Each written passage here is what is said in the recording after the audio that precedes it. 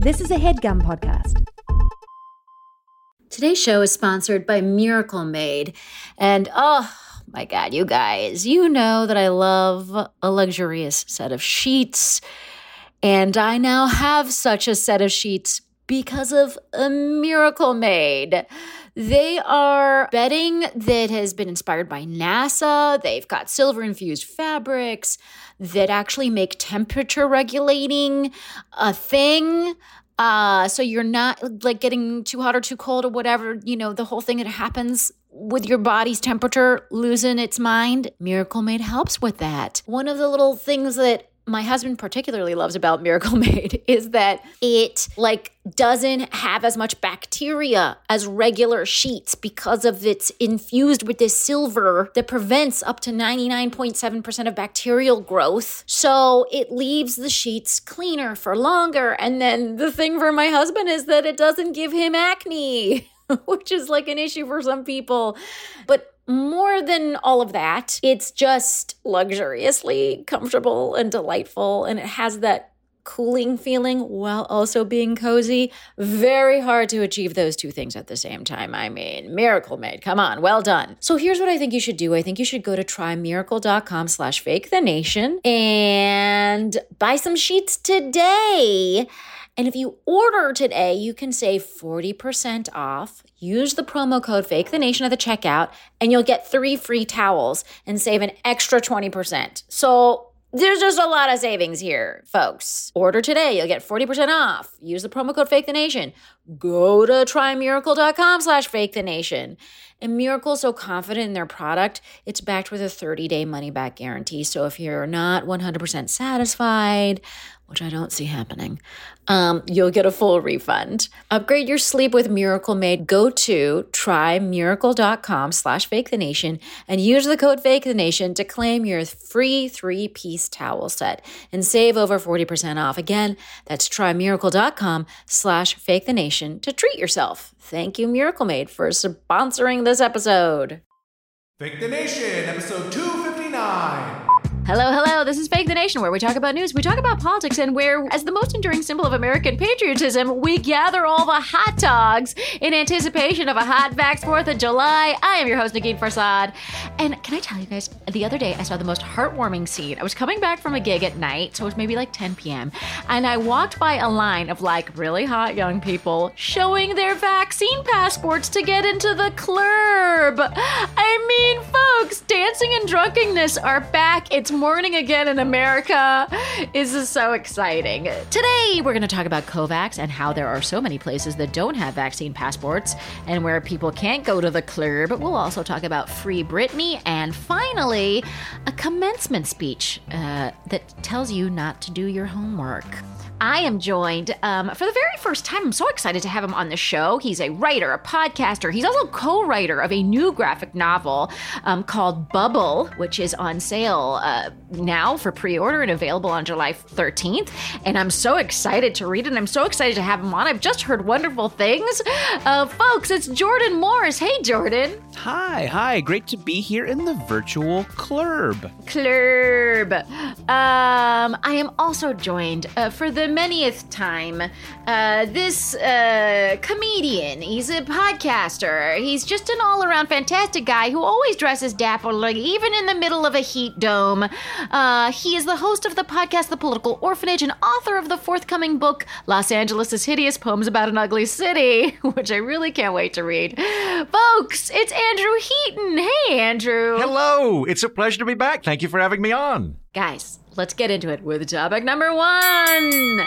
So let's talk about COVAX. COVAX was a plan to distribute the vaccines for places that needed it globally, right? So rich countries would pay for the development and delivery, poorer countries would benefit from it, but we would actually all benefit from it because pandemics don't understand GDP or borders. COVAX was meant to be basically a global solution to a global problem, but it basically failed to deliver. There was supposed to be, 172 million doses of the vaccine delivered by this time. They've only administered 72 million. So the failure of delivery has been large.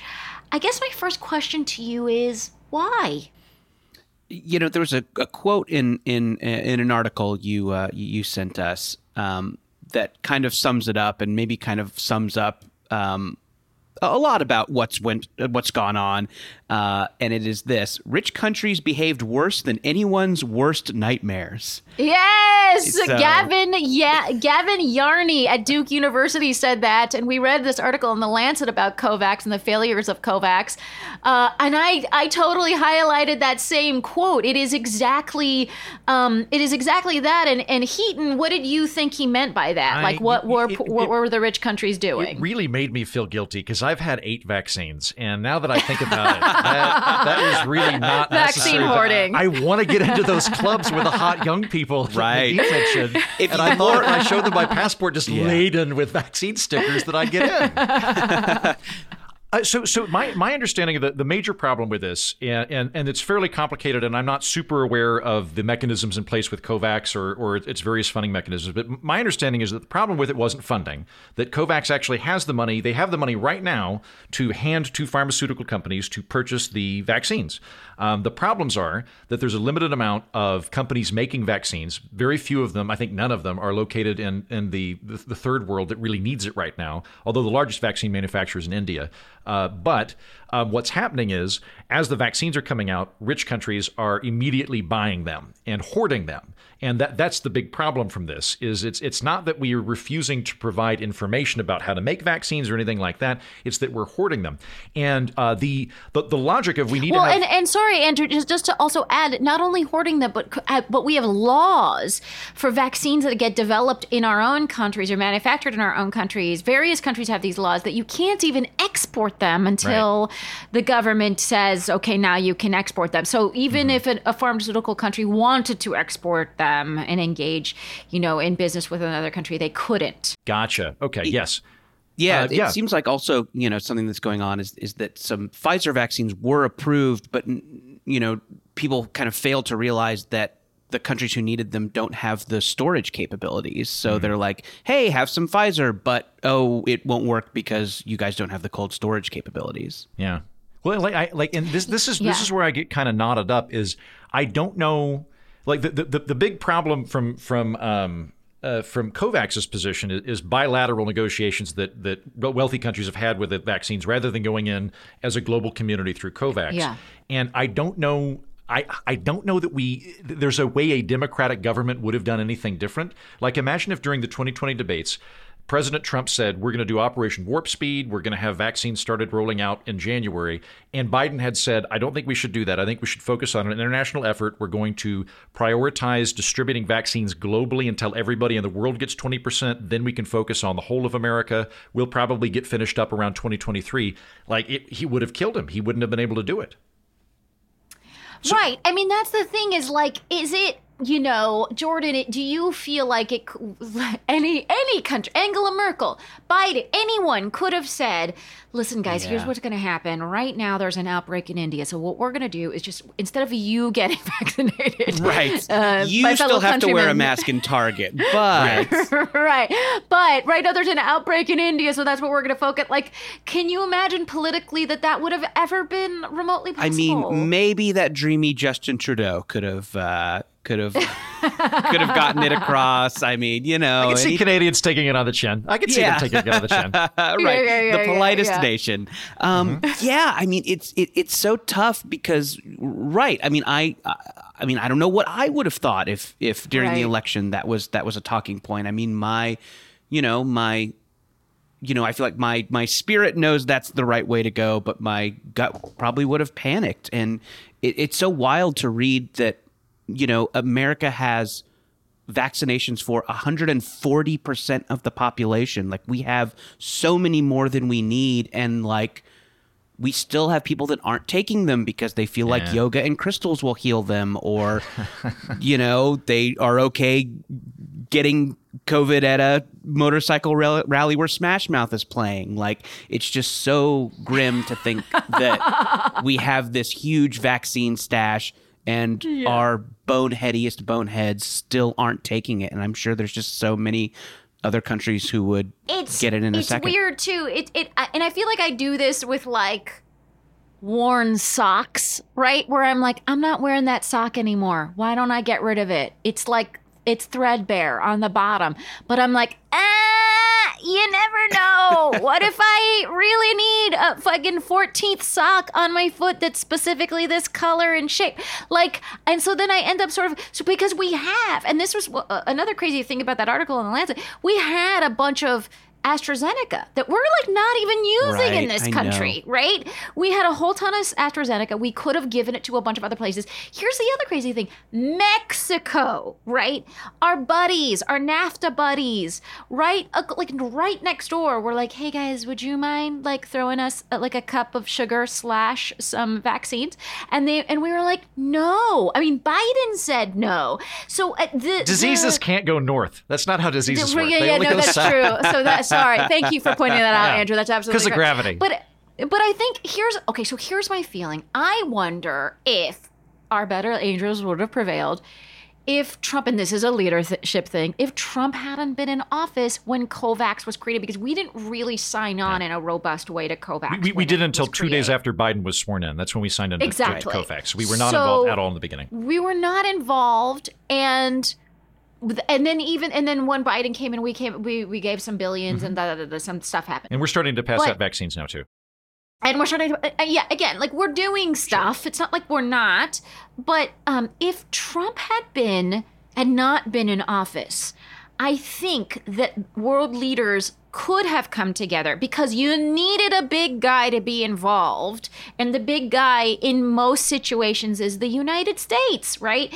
You needed a leadership like that to be involved to get everyone else on board so that everyone would stop behaving, so selfishly. Because I do think it makes sense for, health workers in every country outside of America to be vaccinated before 12 to 18-year-olds in the United States. And look, I'm like desperate for my own kid to get vaccinated. And I so want this to be over for my family, right? But at the same time, I understand that this is a lower risk group. Final thoughts on this, Jordan. Do you feel like this kind of global diplomacy is, I don't know, over, or is there still a chance, or like, how do you feel? Boy, it is such a beautiful thought, and this whole thing, was done with such beautiful intentions. And like, it seems like, in that article, them interviewing everyone just like, believed in the goodness of humanity. And that was like, it was really beautiful. And I think obviously like, the U.S. isn't handling this very well, but like, when you do see people like in LA, our mask mandate is gone, and there's still people in the grocery store wearing masks just to be safe, and like that's a really cool thing to see. Like they don't have to do it, and they're doing it. But it's just like we just have a 40% shithead population that it's impossible to get through to. So maybe there's something like, we just need to frame it differently for them. Maybe it's something like, hey, if we send Mexico some vaccinations, you can go to that yoga retreat in Tulum over the summer. You can go. Hey, this summer they're sending us magic crystals in exchange for vaccines. Yes, they have the magic crystals we need. We charge them when Mercury is in retrograde. And then you'll all be able to go to Italy and act like drunk shitheads in August. So, yeah, I do think we just probably need two information streams. One for nice people who want everyone to live, and then one for selfish shitheads who think that you can put a microchip into a needle. I mean, absolutely. Why aren't governments talking to you, Jordan, with excellent ideas like that? Yeah, hit me up, governments. Slide into my DMs. They're open. Folks, let me know what you guys think of. Would you be willing to like have not been vaccinated when you got vaccinated if it meant that poor countries that had hotspots were being vaccinated so that the pandemic globally could calm down as opposed to just locally? Let me know what you think, and I understand if If the answer's no, I needed to get it when I got it. What are you, nuts? Because I understand. Andrew, you had a thought? Real quick, one thing that we should point out is that it's not just a selflessness thing. This can be selfish as well, in that if the virus keeps percolating in the developing world and in the third world, it might mutate and come back and hit us. So it's a situation where it's not just pure altruism we're talking about here. There's also a global self-interest in making sure that it's actually knocked out.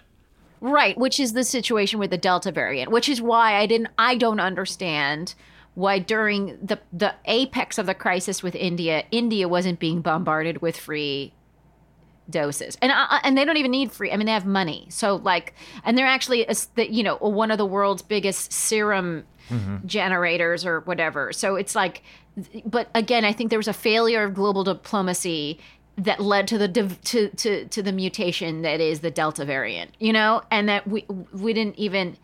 I don't know if that's true, but I think there was a failure of. I'm just going to say there was a failure of global diplomacy that led to the Delta variant. Come back at me, people. I already don't agree that I don't know what I'm talking about, but I think that there may have been. You're right. It can be as selfish as it is selfless. That we do this kind of work, that we do this kind of global work. All right, folks, let me know what you think. We're going to take a quick break to learn about our sponsors, whomst we love, that keep the lights on here at Fake the Nation. And then when we come back, we'll talk about other things. This HeadGum podcast is brought to you by Aura Frames. That is right. From grandmothers to new mothers, aunts, even the friends of your life, every mom loves an Aura frame. Holy shit, even aunts? Yes, especially aunts. Oh, wow. Because it was named the best digital photo frame by Wirecutter and selected as one of Oprah's favorite things. I mean, these Aura frames are guaranteed to bring joy to moms of all ages. I believe it. You have an Aura frame, don't you? Yes, I actually more than believe it. I know it. I've got one for my mom, my mother-in-law, my grandmother-in-law. And dare I say, your aunt? And dare you say, my aunt and my aunt-in-law. Everyone's got one. Everyone loves them. I mean, Mother's Day is right around the corner, and there's no better gift than a digital photo frame. You give them the frame. It's got preloaded pictures in there, and you know what? You can update it with an app, so every time you take a new picture of a sweet little person or place or thing in your life, it gets automatically sent to that frame. Exactly. And right now, Aura has a great deal for Mother's Day. Listeners can save on the perfect gift by visiting auraframes.com to get $30 off plus free shipping on their best-selling frame. Holy smokes. Excellent deal. Yeah, that's auraframes.com. You use the code HEADGUM at checkout to save. HeadGum. Nice. Yes. HeadGum. It's easy to set up. It's loved by everybody, including Oprah, including your aunt. Mm-hmm. So do check them out. That's auraframes.com. Use code HEADGUM at checkout to save. Damn right. And terms and conditions apply, of course. Of course. Thanks again to Aura. Today's show is sponsored by Prose. This is I feel like, I'm on some sort of Lord of the Rings journey trying to figure out skincare. And I feel like this customized skincare line is really got my name on it. Basically, every bottle of Prose custom hair care and skincare, I tried the skincare just recently, is made to order and it's personalized. It's got a unique blend of naturally powerful and proven effective ingredients to meet your needs, like specifically you. And then the way they do it is you take this great, in-depth quiz, basically. They analyze over 80 factors for a complete view of your life, your beauty goals. I have oily skin that's also dry, which is just a fun little conundrum. I live in New York City.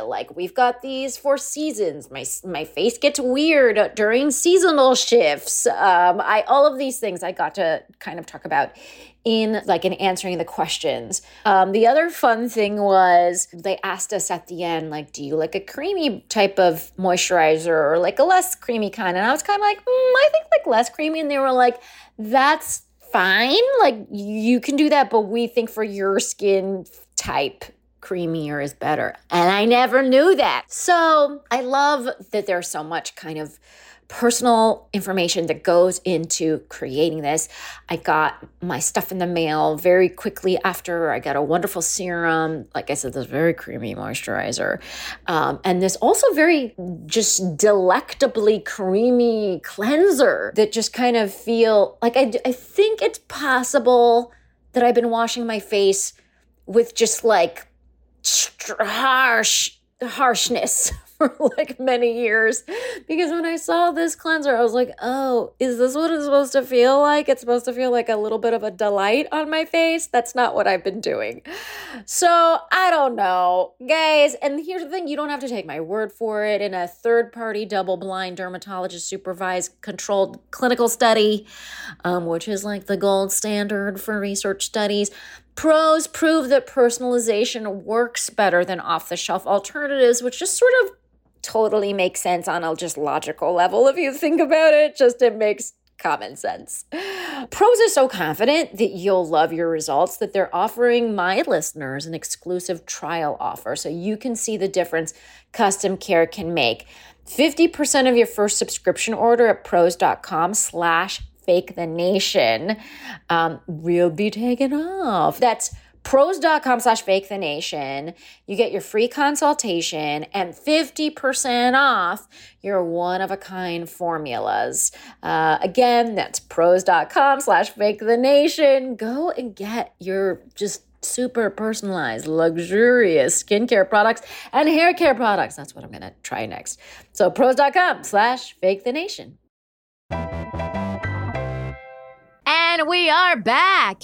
And before we get into topic number 2, I wanted to let you guys know that I am on Patreon, as many of you have heard. You can go to patreon.com/Negin Farsad. And, there's so many tiers to join. As little as $1 a month, which is doable for a lot of people.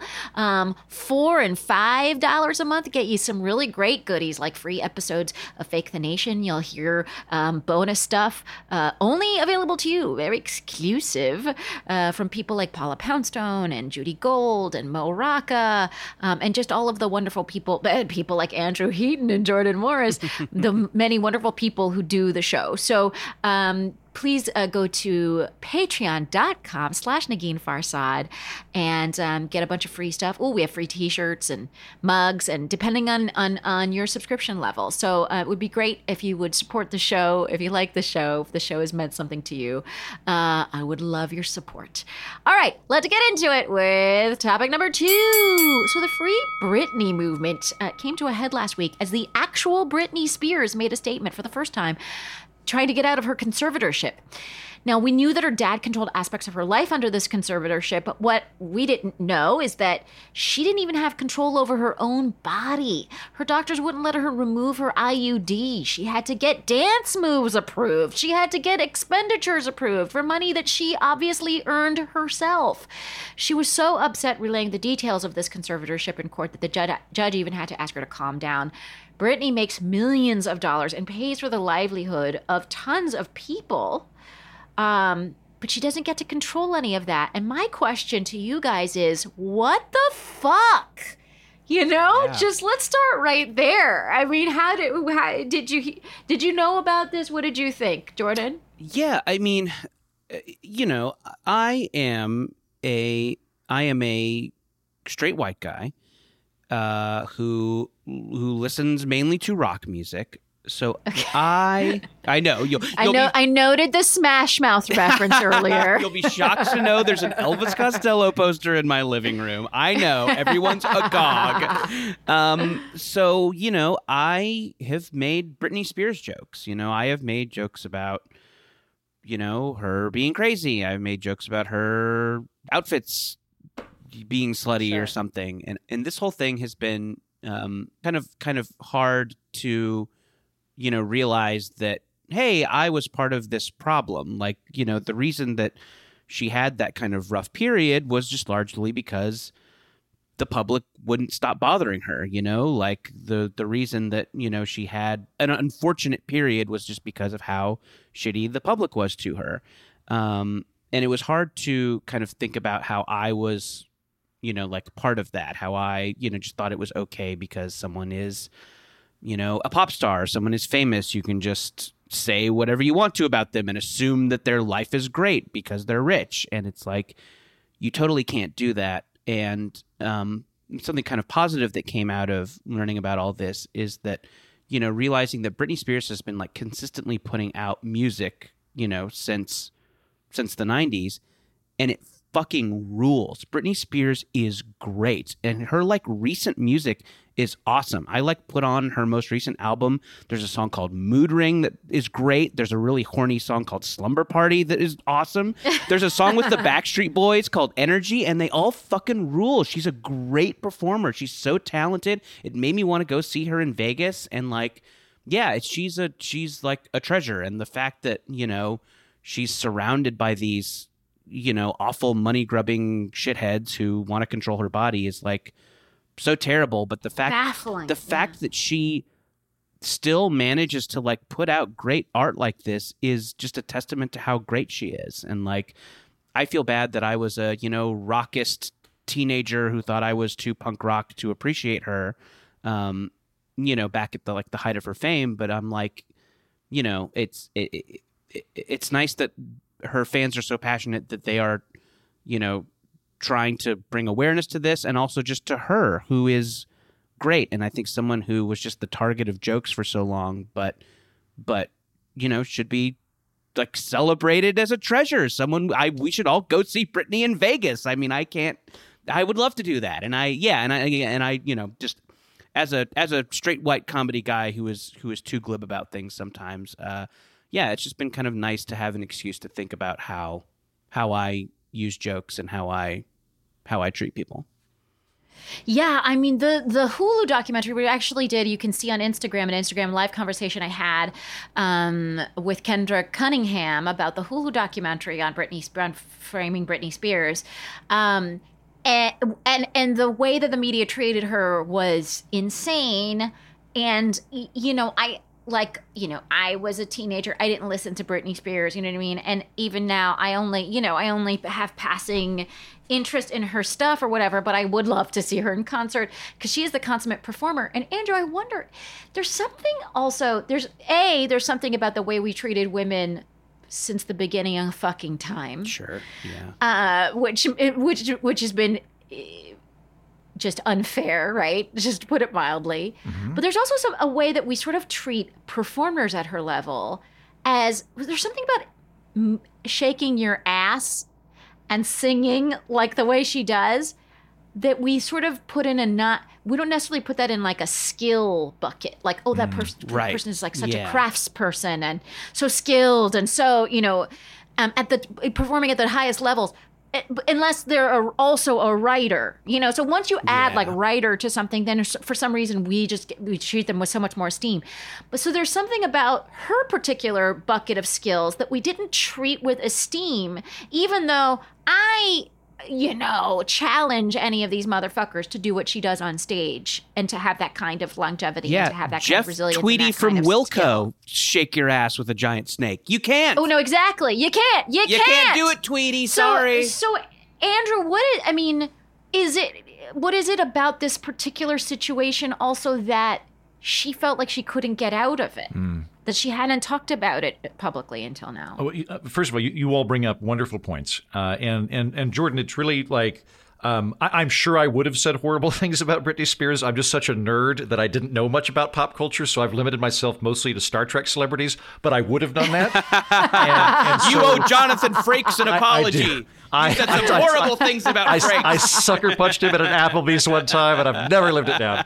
But it's nice, like it's nice to, I think, to admit that we all share some culpability in this for the weird fetishization and dehumanization of celebrities, where we all have this tendency to do that. Like we're all public performing individuals. I assume that we all get negative feedback sometimes, and while I can shake it off, and I get very little negative feedback because I'm nice and not very well known or talented, so I don't have to deal with it too much. I'm always kind of surprised at just someone will say something and I'm like, I'm a person, right? Did you not, does it not occur to you that I've got friends and family think about this stuff? So that's absolutely true.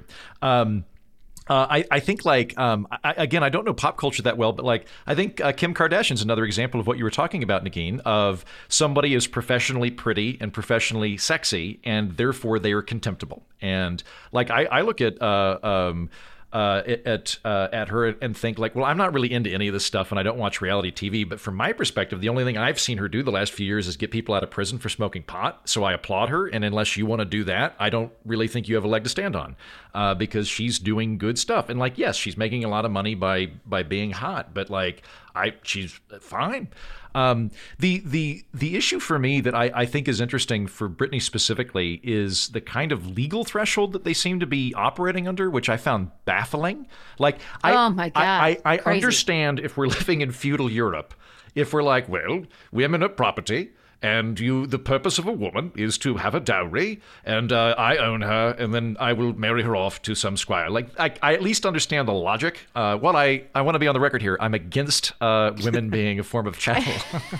Thank you for clarifying. Hot takes keep coming. I have revised and apologized for my previous position. Wow. It's been a very weird week, but I've come out of the other side.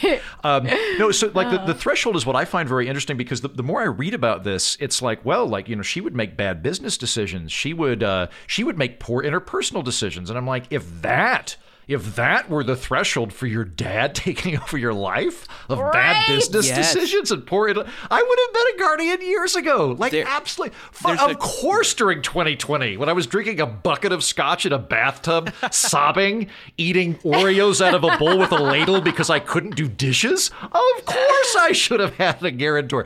So that I find very weird. And I look at this and I'm first of all, I don't know California guardianship laws. I'm sure they're very, very complex, but it seems to me that the benefit of the doubt should be you're sane. You should have to really prove somebody's insane. Secondly, if you're going to do it, the threshold should be this person literally cannot function in society and is going to be criminally taken advantage of, or will wind up in prison or an insane asylum. That should be the level we're at. If it's just, I don't think she's optimizing her career, that is not sufficient. I think she's dating the wrong guys, not sufficient. Not sufficient. It was crazy because she wasn't even allowed to retain her own counsel because of medical records that were also kept from the counsel that she was trying to keep. So it's for reasons that we don't even, that weren't clear to her at the time, she was put under this conservatorship. And then the lawyer that works with Jamie Spears, which is her dad, who was the co-conservator, she had said in the documentary, in my entire career, I've never seen someone get out of a conservatorship. Because the idea is that also you should be able to graduate out of it. Let's say, for the sake of argument, that she did something more insane than just shaving her head at a salon or whatever. Remember that thing, she shaved her head? Or remember she hit a car because paparazzi couldn't stop bothering her, and it was anyway. Let's say it was beyond that, and it was, and there was some actual, medical reason that she was put under the conservatorship.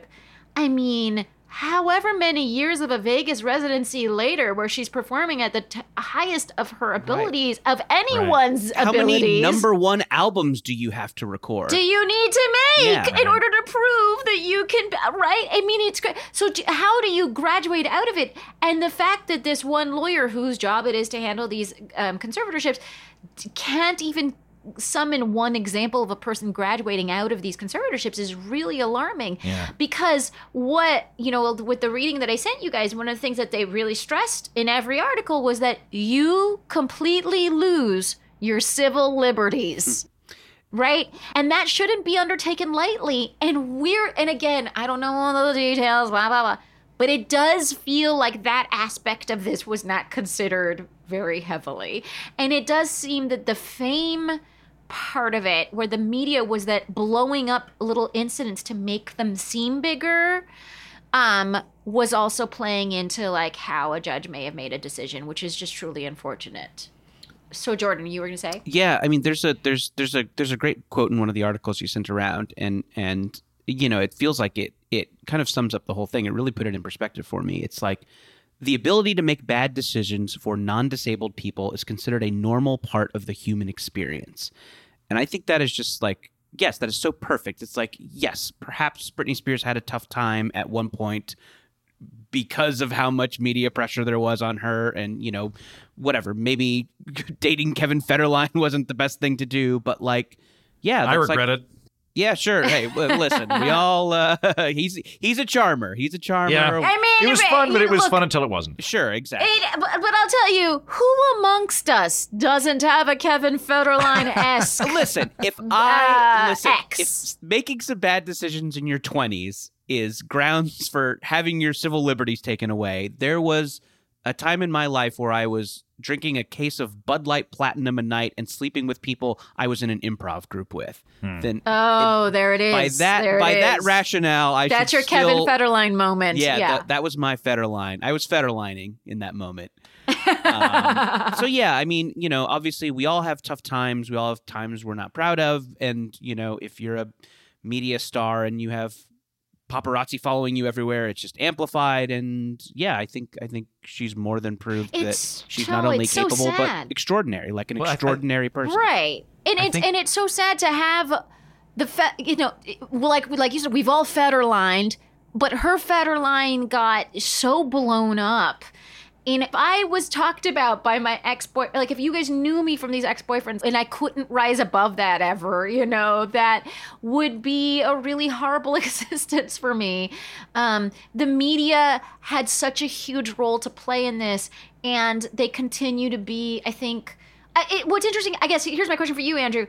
Do you feel like things have changed, and has the media changed? Because even Britney Spears mentioned someone like Miley Cyrus having episodes, right? Public episodes that people talk about, but also that people get over. I mean, part of it is maybe the media cycle has also evolved in a way that stories stuck stronger then. I don't know. What do you think, Well, Andrew? it's hard for me to get a read on what media coverage of celebrities is like, because so few of them involve Star Trek that I don't really am that into it. I will say you are up on all the latest Scott Bakula news. Oh yeah, exactly. Yeah, like, man, if George Takei and his husband break up, I'll know about it in a heartbeat. I don't know that the media is significantly different. Another thing that I think is worth pointing out is that when guys flip out that are celebrities, they tend to flip out in a different way, and it's also interpreted differently. So if I'm a celebrity and I flip out, presumably what I do based on male celebrities that go crazy, I will get really drunk, punch somebody, and probably say something anti-Semitic. And that will not be a sign that I am crazy. It will be a sign that I'm having an episode, or I'm bad, or something like that. Like, there's a lot of the time where anger is interpreted as a sort of legitimate emotion for men, but flipping out in a non-angry manner is crazy if women do it. And I think that the media interpretation is different in that regard. And I don't know if that's gotten better. Yeah, with male celebrities and certainly male musicians, like, weird public behavior is kind of like a sign of their genius, like if they do something crazy in public, it's just like, because they're on another level, man. It's fucking 4D chess. Like Kanye, yeah. I think when Kanye does crazy stuff, he's frequently interpreted as just being, he's a genius, and so he's going to think outside the box. Yeah. And I will say that I do think maybe, we treat Kanye similarly to Britney, in that, maybe he's, we use him as a punchline a little too frequently when maybe he does have, legitimate mental health issues that need to be taken care of. But certainly he gets a genius pass. Right, and no one's talking about a conservatorship for Kanye. No, absolutely not. Yeah, so I think he's still getting and also our understanding of mental health is so different, and our. I think yes, Kanye has been a punchline, but he's also been generally, there's been more sympathy, of course, about totally his situation. Yes, absolutely.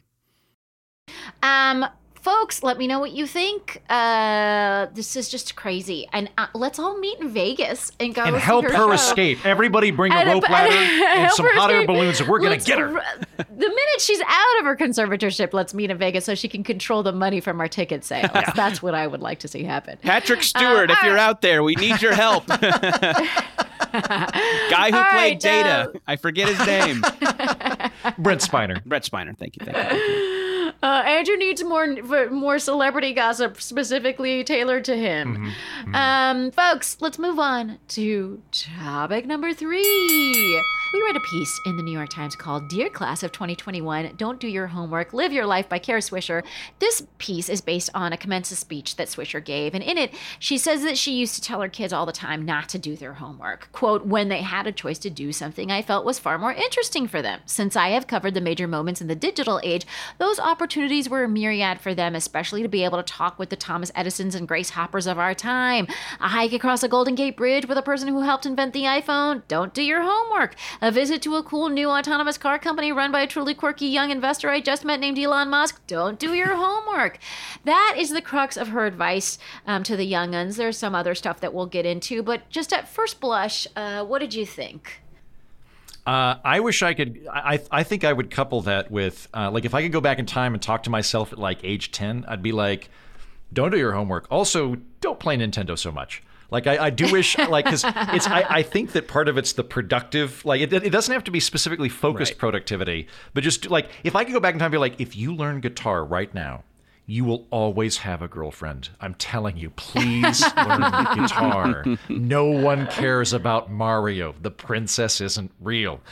So I would do that. The other thing is, I generally like encouraging kids to be insubordinate to educational authorities. I get a kick out of that. Like, I'm basically from a Norman Rockwell painting, and so I kind of resent the intense restraints that were there. Like, if I were giving a high school commencement address, I think I would, or maybe like to the class that's in there, I would be like, hey, if a teacher can't tell you why you have to learn something, you don't have to take it seriously. They should have to be able to tell you why this is a relevant subject to you. Like, I still don't know why I took trigonometry. I think it's to make rockets to kill Russians.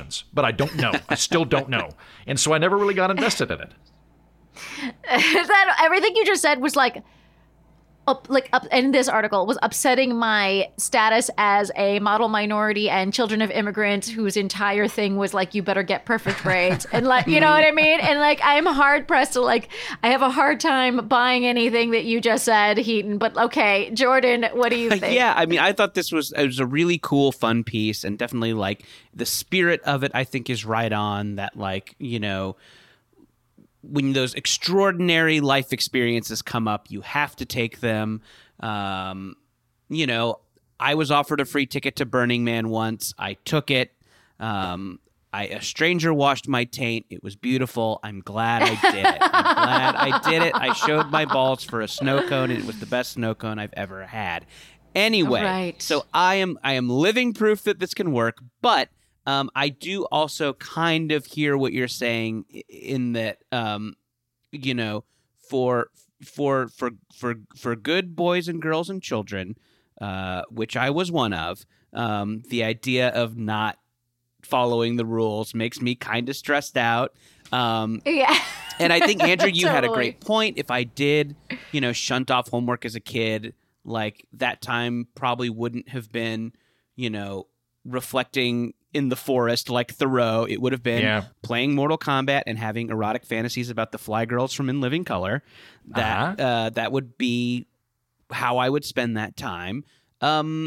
So yeah, I mean, I think homework obviously like is annoying, and I think we probably do give kids too much of it. But like, I have ADHD, and I had it as a kid. I was diagnosed as a kid of having it, and I think that like learning to like sit down and write a book report is the reason that I can, you know, sit down and write something for my job. So I think there is something to kind of like, you know,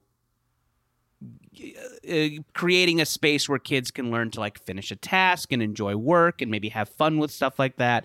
So yeah, I in generally I'm in favor of going out and, you know, grabbing life by the what have yous, by the life privates, by the taint, grab life by the taint, have a stranger wash it for you. So yeah, I liked the piece, but you know, if I don't know that I would stump for a complete abolishment of the homework industrial complex. Wait a minute. Am I the cool radical wearing a leather jacket, don't do your homework guy, and you two are the eat your vegetables? This has literally never happened to me before in my entire life. I am so excited. You're the Fonzie in the room. I'm so excited. I'm going to lean into this. I'm going to absolutely lean into this. Okay, because well, yeah, it just the entire commencement speech stressed me out a little bit. And because I was also like, but I mean, You have to do your homework, or else your entire life, like, will go on the wrong path. How will mom So be proud of you? How will you make mom proud? We have to exactly. do it. Exactly. No, your life is not measured by experiences. It's measured in report cards. What are you doing? You know what I mean? So, like, I know, which is obviously, like, there's something wrong with me. But but let me get to this next point, which I think kind of brings up some of my stress. She quotes Steve Jobs a lot, actually, in this commencement speech. And she said that Steve Jobs said this, when I was 17, I read a quote that went something like, if you live each day as if it was your last, someday you'll most certainly be right. This is, again, Steve Jobs. It made an impression on me, and since then, for the past 33 years, I have looked in the mirror every morning and asked myself, if today were the last day of my life, would I want to do what I am about to do today? And whenever the answer has been no for too many days in a row, I know I need to change something. Now, here's the thing. That's like a quote from Steve Jobs, and part of me wonders, with all of these bromides, that's just not how life is for most people. You know, that also sounds exhausting. That sounds exhausting to live every day like it's your. Oh my! I gotta go hang gliding. Right. And call my mom for an hour and drink the best whiskey in the world, and then have an orgasm. Yeah. This is like, oh my god! Nude yoga on a peak again. You know what? I can tell you this: I'm never gonna do taxes if I think I'm gonna die the next day. They're the last thing I'm ever gonna do. Right. Yeah, I do agree. I think this philosophy, there is a little bit of privilege, assumed. Oh, I mean, there's a ton of privilege. So the New York Times here's my thing is, like, yeah, sure. Right. I mean, and look, and I get it. It's a commencement address. It's being addressed to 18-year-olds in high school who have the world ahead of them. So you want them to dream and think ridiculously. But I think there's something that Steve Jobs, something I know about Steve Jobs from the unauthorized biopic, which is that he was maybe not that great to his family. Sure. So I think the other question is, do you look at yourself in the mirror and say, was I fucking kind and good to people today? And if the answer is no, too many days in a row, I'm a dick and I need to change. I very much want to hear Nagin's commencement speech. I would like for you to write this entire thing. Yeah, hell yeah. Seniors 2021. Yeah. Quit being dickish. Wait, can I play cool substitute teacher who's like giving you guys underage beer for a moment? Do it, man. Turn the chair backwards. Okay. Sit down on the chair backwards. Sitting down on the chair, like, hey guys, like, just get your worksheets done, and then we can hang out and play chess and stuff, right? Mr. Heaton's my dad. Call me Andrew. yeah. Call me Mr. H. Right. All right. So this is where I get a little conspiratorial. So universal education, great, good, big fan. Very, very good thing. However, like, part of the method that we brought into the United States that we've built universal education on, because we didn't have universal education previously, is a guy named Horace Mann. He was the Secretary of Education for Massachusetts, went to Prussia, where they had universal education. And he was like, this is great. It's very scientific. It's a factory model where they treat kids like products, where they know they're going to be out at a certain age, which we had not previously done, and everybody gets it. Really fantastic.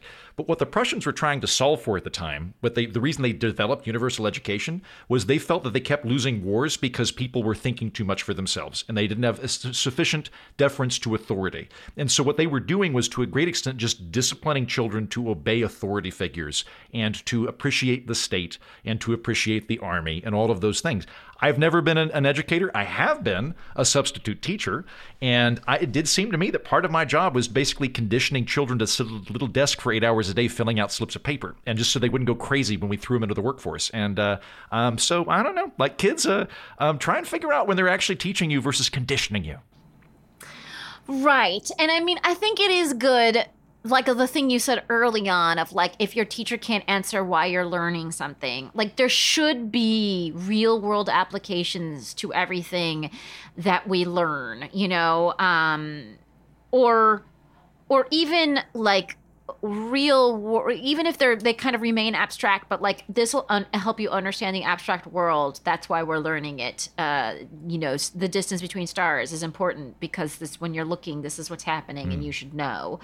Like, teachers should be able to answer that question so that they don't feel conditioned, so that they do feel, enriched. And I think that's absolutely right. And but I also think that it's like it's also very American that everything should be so special, or that everyone should feel like they're the next Thomas Edison. Like, there are ways of being like a good, an extraordinary person without being the next Thomas Edison.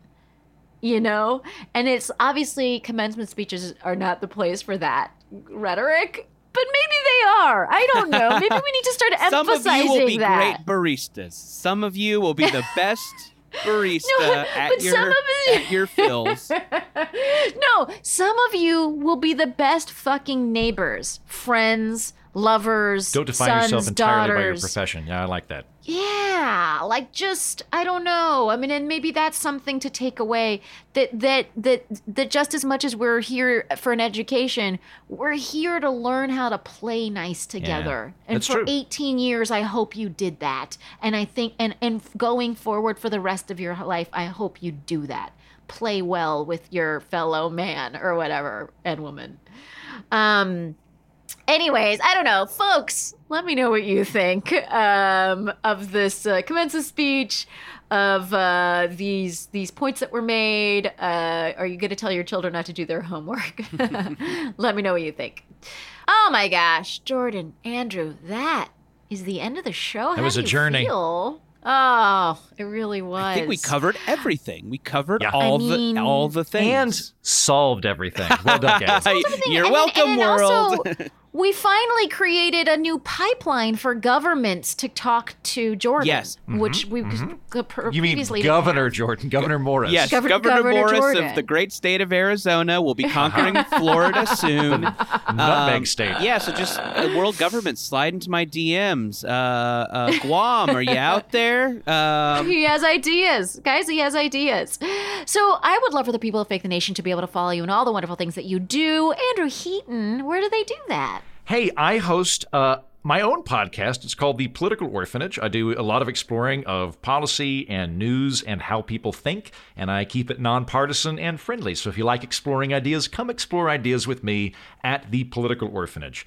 And I have a book coming out very soon. It is called Los Angeles is Hideous, Poems About an Ugly City. Now, if you're in Los Angeles, you probably won't like this that much. But if you just left Los Angeles, as I did, I think it will make you feel very good about your life decisions. So that comes out on July 12th, and it's available for pre-order now. And there's also that subsect of the population in Los Angeles, that people who have moved to Los Angeles and then talk about it begrudgingly live there, but for years, and then complain about it all the time. So that, I think, is another I think you'd group enjoy the that book will really too, like your people. book. Yeah. Get Andrew Heaton's book. Subscribe to his podcast. Everything he does is so wonderful and funny and bright and refreshing. You'll enjoy every single piece of it. Jordan Morris, where do people follow you? You can follow me, and if you're a world government, DM me on Twitter at Jordan_Morris. And I have a graphic novel coming out that I co-wrote. It is called Bubble. I co-wrote it with a great comedy writer named Sarah Morgan. The great comics artist Tony Cliff does the art, and Natalie Reese does the colors.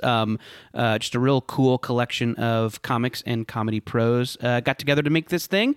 It's called Bubble. It's a sci-fi comedy about a kind of near future where everybody lives in these dome cities. Our heroes are these kind of hipsters who live in a little domed version of Silver Lake or Brooklyn, and they are part of this kind of life and death gig economy where they have to fight monsters to survive.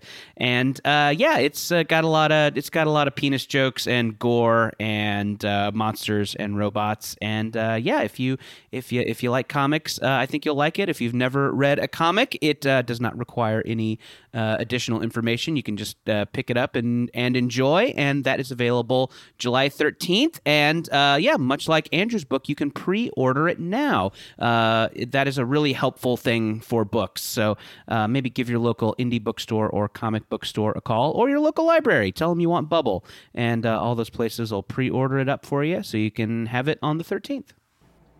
Absolutely. And people don't talk about comic book graphic novels as being good beach reads, but what you described sounds like an excellent beach read. So thanks. Yeah, so if you're going on that, if you're going on that does. post pandemic vacation and you want something, you could, comics they're quicker to read than books, so you could probably you're more likely to finish them. Probably a couple trips poolside, and you can knock this thing out. It's exciting. It's called Bubble, and I think you'll like it. Folks, you know where to find me, and you know how to access all the things that I do. But what I would really like to do right now is thank all of the wonderful people that make this show a possibility. That's our wonderful producer, Julia Linden, our fantastic audio engineer, Stephanie Aguilar, and all of the wonderful people at HeadGum who make this show possible. Our theme music was written by Gabi Alter. Please rate and review the show on Apple Podcasts. You can email us at fakethenation@headgum.com with your ideas about guests we should be having on, topics we should be chatting about. You can join the Patreon for bonus content and so much more. Again, that's patreon.com/Negin Farsad. Thanks, folks, for listening to the show. We'll be back in your earballs next week.